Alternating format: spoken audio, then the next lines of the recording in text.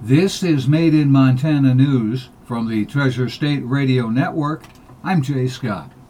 Montana's legislative leaders are considering how lawmakers might hold a remote legislative session next year if the coronavirus makes it necessary.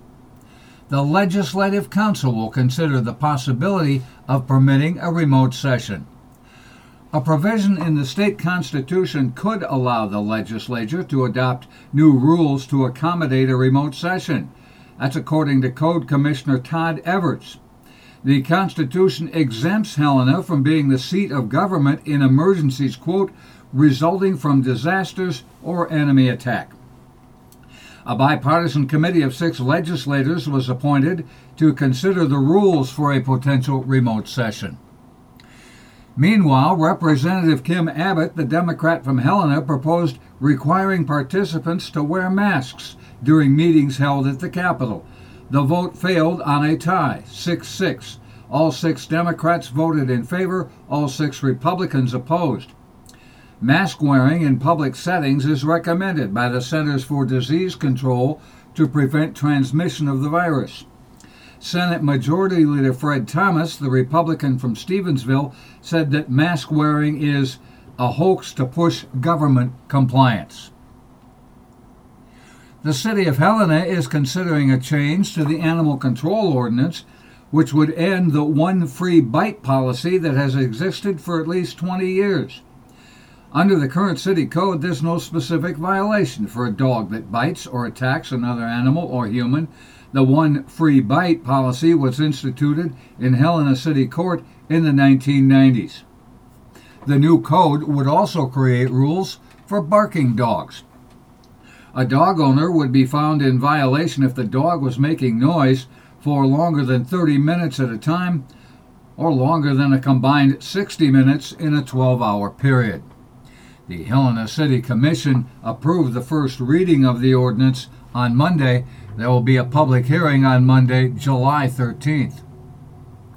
The Helena City Commission voted Monday evening to close a portion of 6th Avenue for construction of the new Montana Heritage Center. Plans for the Capitol Complex site now include shutting down 6th Avenue between Sanders Street and North Roberts Street. The new design includes an indoor cafeteria, an outdoor patio, an event center, and a large gallery space. The commission voted unanimously to approve vacating the block of 6th Avenue. On Friday, President Donald Trump said he'll, quote, be there to support Senator Steve Daines' bid for re-election this November, leading to speculation that the president might make a return trip to Montana before the general election. In a tweet, Trump said, quote, no contest. Steve blows him, Democratic candidate and Governor Steve Bullock, away. I'll be there to help Steve, as in Steve Daines, win big. However, Trump and other Republican candidates still owe thousands of dollars to Montana cities and counties for previous campaign trips to support Representative Greg Gianforte, who won re-election, and Matt Rosendale, who lost to Senator Jon Tester. In all, Trump's 4 visits to Montana in 2016 cost state taxpayers around $100,000, $13,000 in Missoula County, $10,500 in Gallatin County, $35,000 in Yellowstone County, and $40,000 in Cascade County. Missoula County sent a bill to Rosendale's campaign, but it was ignored. On Friday, the Missoula County Commissioner, Dave Strohmeyer, welcomed Trump back to Montana, but asked him to bring his checkbook. Quote, Mr. Trump can certainly come to Montana, but he better bring his checkbook with him if he comes to Missoula County. This is on a Facebook posting. Quote, local government should not shoulder the burden of public safety and law enforcement costs for a purely partisan campaign event. Trump's campaign has racked up $1.82 million in unpaid public safety costs for his rally and owes money to 13 other cities, including Billings and Great Falls, plus El Paso, Texas, Mesa, Arizona, Erie, Pennsylvania, Lebanon, Ohio, and Green Bay, Wisconsin.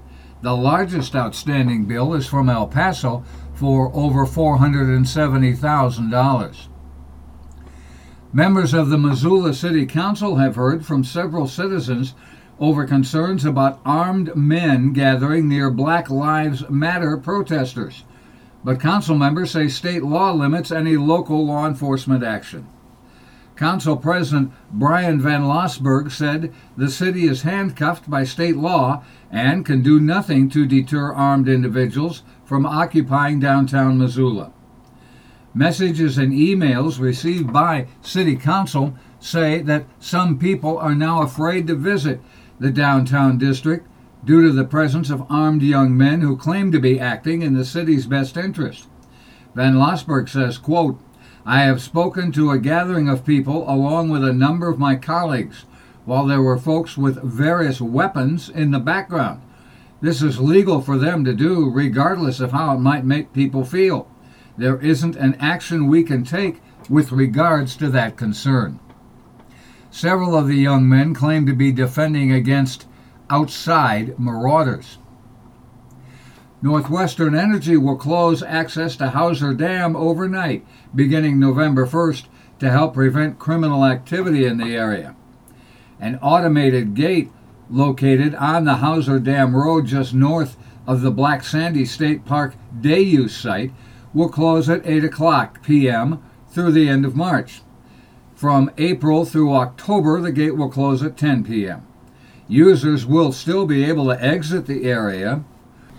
The gate will open the next morning at 5 a.m.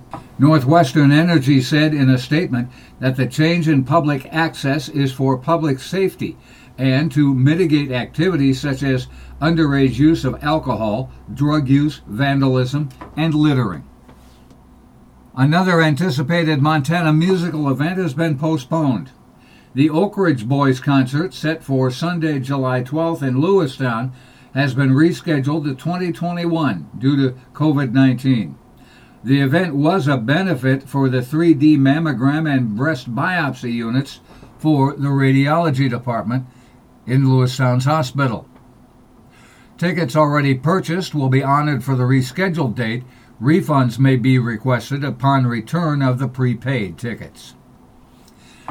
If you need to hear this report again, please check our podcast on anchor.fm/J-Scott or on our Treasure State Radio or KGRT DB web pages. The podcast now has listeners in 15 countries on 6 continents. Made in Montana News is heard on the Treasure State Radio Network, including KMEH 100.1 FM in Helena, Elkhorn Mountain Radio in Jefferson County, Homegrown Radio in Bozeman, King West Radio in Billings, and Rescast Radio on the Fort Peck Reservation. That's Made in Montana News. I'm Jay Scott. This is the Treasure State Radio Network.